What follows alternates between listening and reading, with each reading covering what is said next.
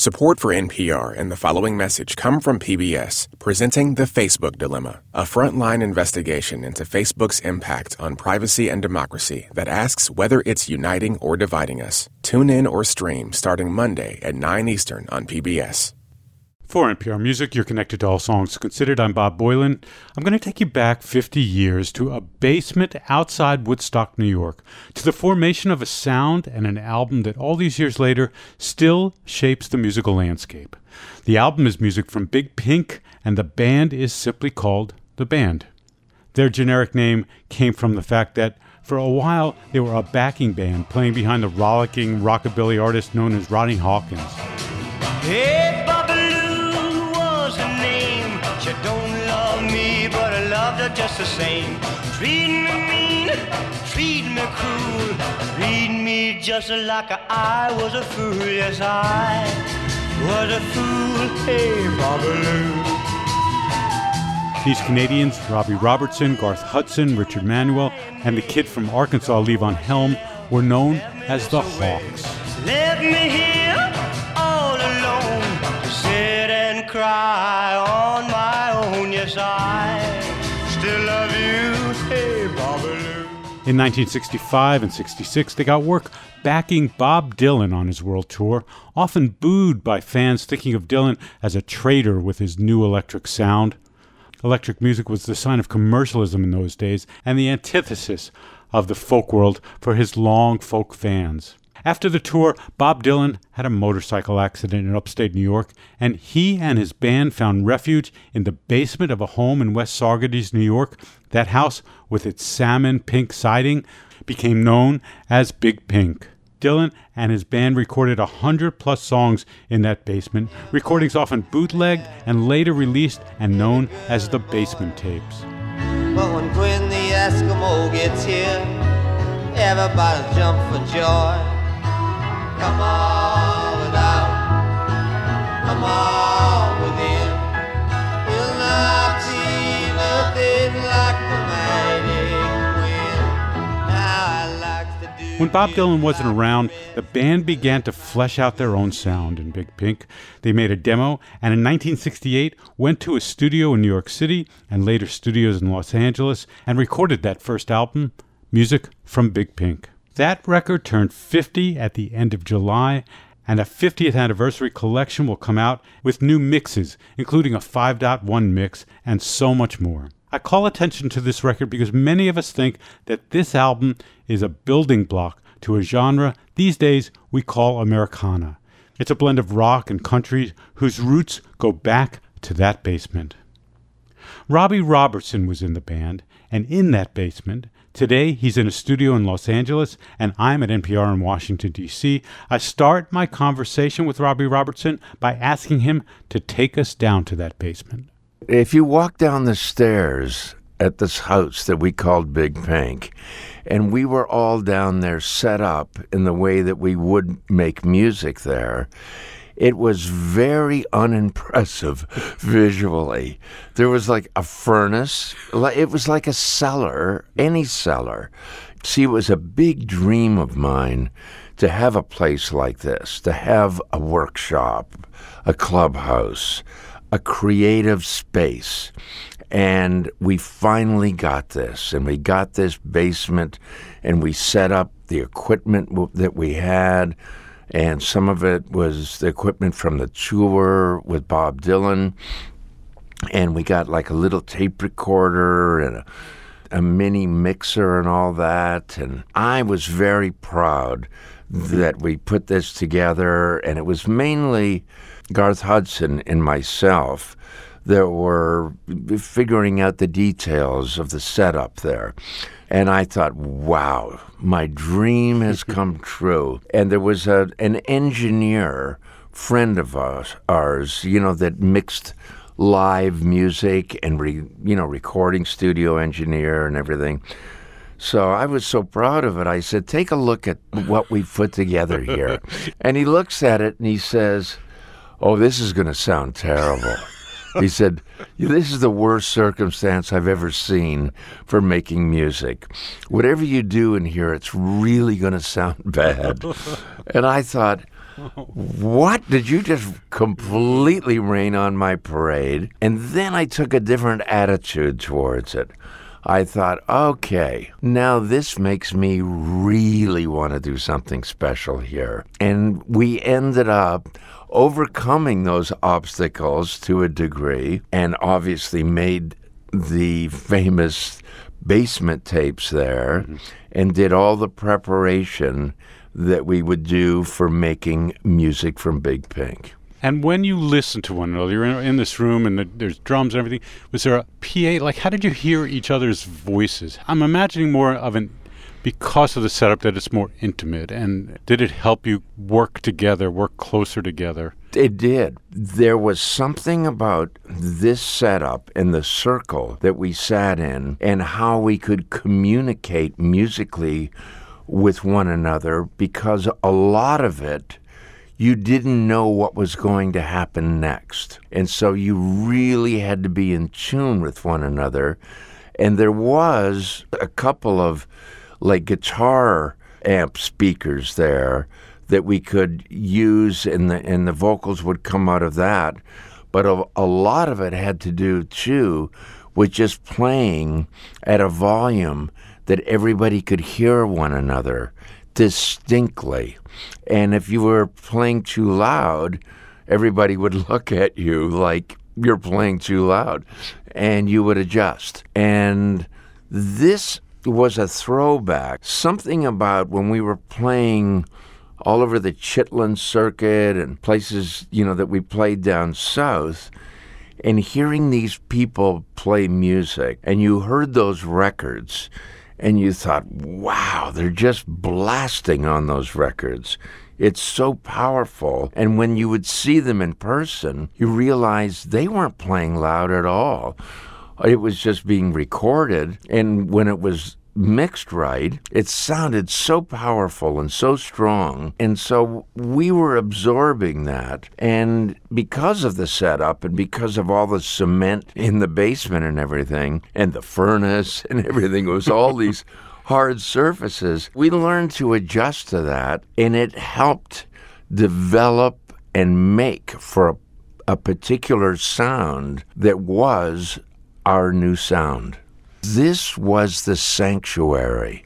This was the place that we were going to be making the music that we were going to send out to the world, having been together for quite a while before making our first album. And then you take this to New York City, a studio, to record the music you had demoed. And as any engineer would, I'm going to explain something to people who have never been in a studio or don't understand the mindset of engineers. The first thing an engineer likes to do is have control over things, so that they might separate the drums from the voice and throw the drums in a room or behind a bunch of baffles, or just to isolate the voice, so when they go to mix the voice, all they're playing with is the sound of the voice, that they're all in the same room.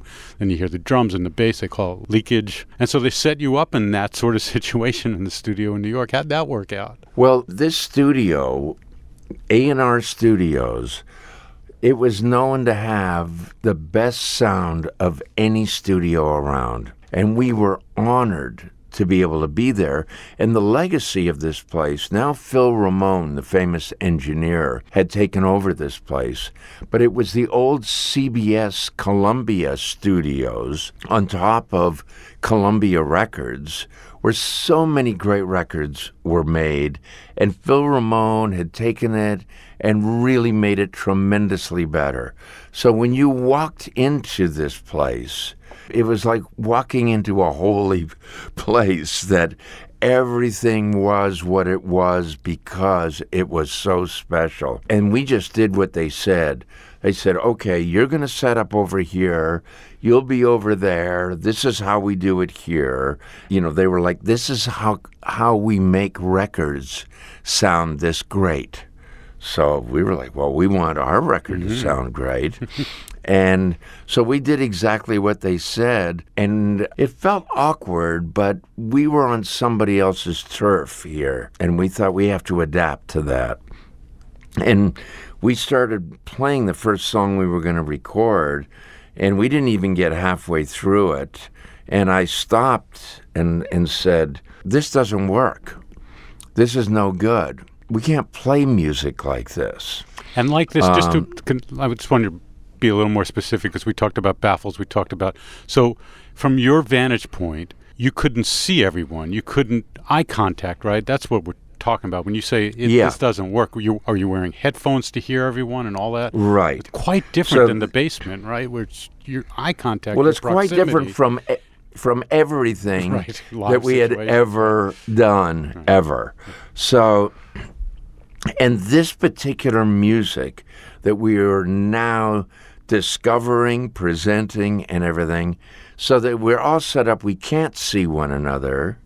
We are communicating through microphones and headphones. So I said, this doesn't work. We have to set up in a circle so we can see one another, so we can communicate musically. That's how we play music. And it was like that whether we were playing live, whether we were playing anything, and that's all we had been doing for 7 years before this time came. That's how long we had been together. So anyway, so the engineers were like, oh God, whatever. They didn't want to hear this. And John Simon, our producer, he was so helpful in this. And he said to the engineers, who were great engineers too, and well known for how good they were, he said, we've got to do the best we can to allow them to make the music. They make some very interesting music, and we have to figure this out. So we set up the way we wanted to. We got rid of the baffles. We set up in a circle. We could see one another. And these engineers were saying, this is going to sound terrible, horrible. It's going to be just nothing but leakage, and we'll have no control over it. And you came here to, for it to sound good, and it's not going to sound good. So John asked them about a certain microphone, an Electro Voice RE15. I remember because it was such a significant moment in all of this. And John said, let's put those microphones, because they had lots of them. They were cheap microphones in studios. He said, let's put those microphones because they don't pick up anything besides what's right in front of them, and let's put them on everything. And they were like, what? You want to put those microphones on drums? You want people to do their vocals into those microphones? It's going to sound terrible. He said, we got to try.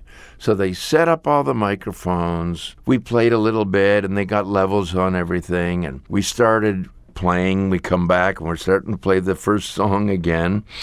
And what was that song, by the way? It was Tears of Rage. It was a song that Richard Manuel and Bob Dylan had written. And it was an odd song to start recording, but we didn't realize that at the time because it's a long, slow song. And so anyway, we started playing Tears of Rage, and John comes over the intercom and he says, this is coming together. It's not so bad. And the engineer at this point saying, yeah, it's not great, but so anyway, John says, we're going to record this now because I think you should hear, where we're going with this and see what.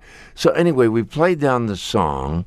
We go in and listen, and we stand in front of those speakers in A&R studio, and it is the first time we hear the sound of the band. This is the way we sound like. And it was like, that's it. We were all like, okay. And with that, we were able to make the adjustments that we wanted to make, and we were going to then go out and record it for real. And we went out and we played the song again, and John said, we got it. That's it. It was the first song we recorded, Tears of Rage, and it was the first song on the album, Music from Big Pink, because it was the first song we recorded.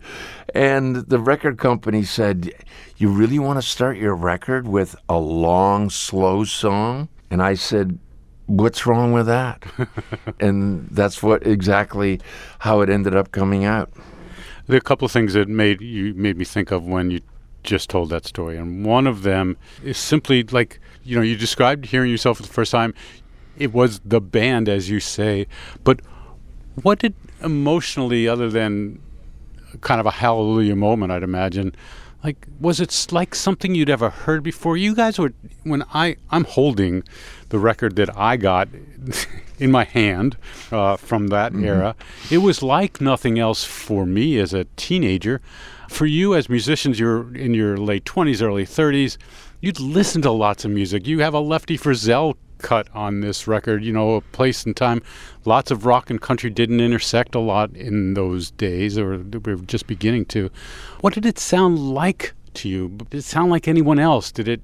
I didn't think of it so much as comparing it to anything. I thought about it as, of all of the music that we had been gathering and that we had absorbed and had influenced us over all of those years of playing, honky-tonks and places all over the South and all the way up to Canada.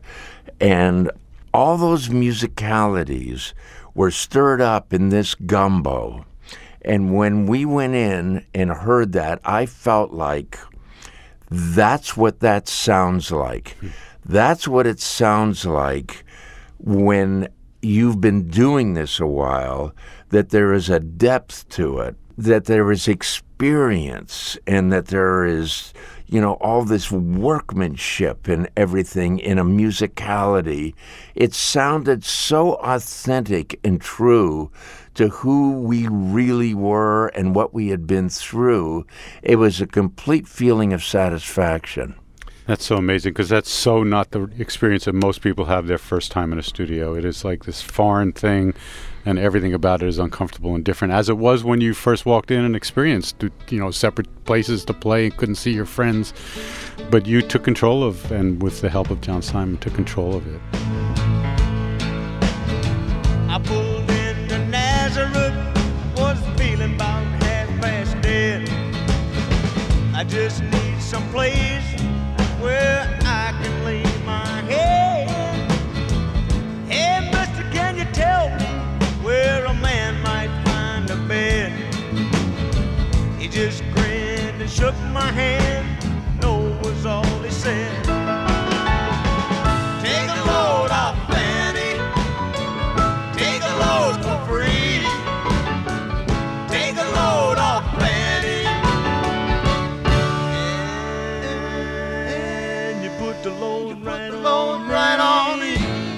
Let's take a quick break. We'll be right back. I'm talking to Robbie Robertson of the band and the 50th anniversary of Music from Big Pink. I'm Bob Boylan, and you're listening to All Songs Considered from NPR Music. This message comes from NPR sponsor, the Lagunitas Brewing Company. Founder Tony McGee says that learning to brew craft beer took inspired amateurism. It's like punk music. They just picked things up, and they said, if I can make this thing make noise, I can do it in rhythm, and people will dance, and we will fill up rooms with people angry as we are. And so it was with craft brewing. To discover how music plays a part in more than just great beer at Lagunitas, visit lagunitas.com/music. Support also comes from Masterclass, offering online classes taught by masters of their craft. Each class is shot with cinematic production quality and offers on-demand lessons loaded with exclusive content. Listeners can learn about photography from Annie Leibovitz, writing from Malcolm Gladwell, music production from Armin van Buuren, and a whole lot more. For a limited time, All Songs Considered listeners get a free 7-day trial when they sign up at masterclass.com/allsongs. I'm Bob Boylan with All Songs Considered. We're talking to Robbie Robertson today of the band. We're talking about the 50th anniversary collection that's coming out in August. I want to bring you to the present and play for you a little thing I've just put together, Tears of Rage, the older version and the newer version, the remix. So you go back to remix these, and I want you to tell me a little bit about the remixing, what your part of the process, what your involvement was in this process first, and then I'm going to play a little A-B comparison, and you can then talk about what it was that you got out of remixing something that has been in amber for 50 years. So tell me about the remix. Why do it, and what were you after? When the record company said it's going to be the anniversary of music from Big Pink, and we're going to do this special collection of it, and all of the things, it was so respectful of the way that they were talking about this. And they said, who, like on the Beatles thing, they got George Martin's son to remix Sgt. Pepper, and who would you like to do this? And I've worked quite a bit over the years with Bob Clearmountain, and I know how much he had revered this record. I couldn't imagine anybody else besides him doing this. So we asked him to do it. Recording back then, this album was made on 4 tracks. Now we record on 100 tracks, right? But on 4 tracks, you have to make some very deliberate decisions on what works, and you have to record it that way. You have to commit to how much of this you're using, how much of that you're using, what you're combining on tracks, because it's that way forever. So Bob took this, the limitations of having stuff on 4-track, which was the same with Sgt. Pepper. What he did was take us deeper into the sonic experience of that, because it used to feel to me like you could sit back and that sound would come out of the speakers and you could appreciate it, you could like it, it could be a flavor that works for you or whatever. Now, with what he did, and in the process, he would do a mix, send it to me, I'd have comments, we'd go back and forth until we got to the place where it really felt like you were sitting in the room with these guys while they played this music, and it just wrapped around you. That's beautiful. So I'm going to do this. I'll play a bit of Tears of Rage. Within the first minute and a half, I'll go back and forth between old and new, and I'm going to start with old. And I'll leave your mic open, but let's give people a chance to adjust and listen, and then we'll talk more when it stops.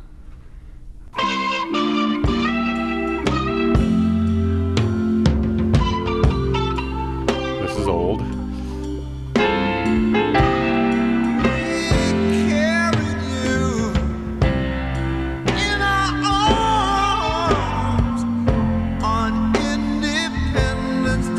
And coming new.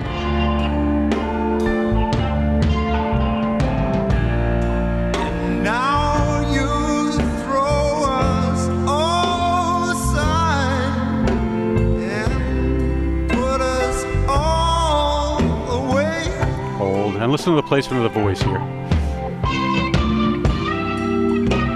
Oh, what dear daughter, 'neath the sun, could treat a father so.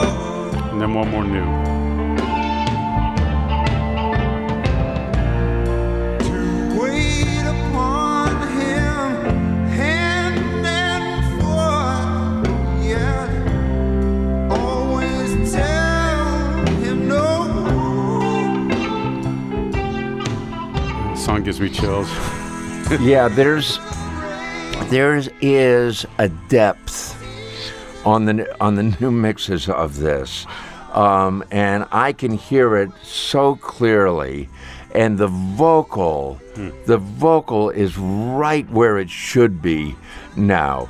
And because it was on other tracks, with other instruments, it isn't like you could just turn up the vocal or turn down the vocal. It had to be done in a way. And back then, too, when you would make a record and they would mix the record and master the record, you could not get too much depth and bottom on vinyl because it would make the needle skip on the record. So now, without those limitations, and they're doing this record on vinyl, but at 45 RPM instead of 33, so they are able to have more of a richness, and it will all be very much aligned with itself. to give this depth. And, that's what it really feels like to me. I feel like there's so much more above and there's so much more below. And what's happening right in the middle with the vocal and everything is right in front of you. You can, I can see it. I can see it. And part of the music of the band over the years was, for me, when I knew that we had the right take on something, was when I could see it. That's really beautiful. Well, you must be really proud. Thank you for taking time to talk about this great, today. Bob. Appreciate it a lot. I hope to meet you one day. All right, let's do that. Cheers. Robbie Robertson of the band talking about the 50th anniversary of Music from Big Pink. Robertson and Garth Hudson are the only survivors of the band. Richard Manuel committed suicide in 1986 at the age of 42. Rick Danko died of heart failure in 1999 at age 56. Levon Helm died due to complications from throat cancer at age 71 back in 2012. Music from Big Pink gets its grand reissue on August 31st. I'm Bob Boylan for NPR Music. It's All Songs Considered.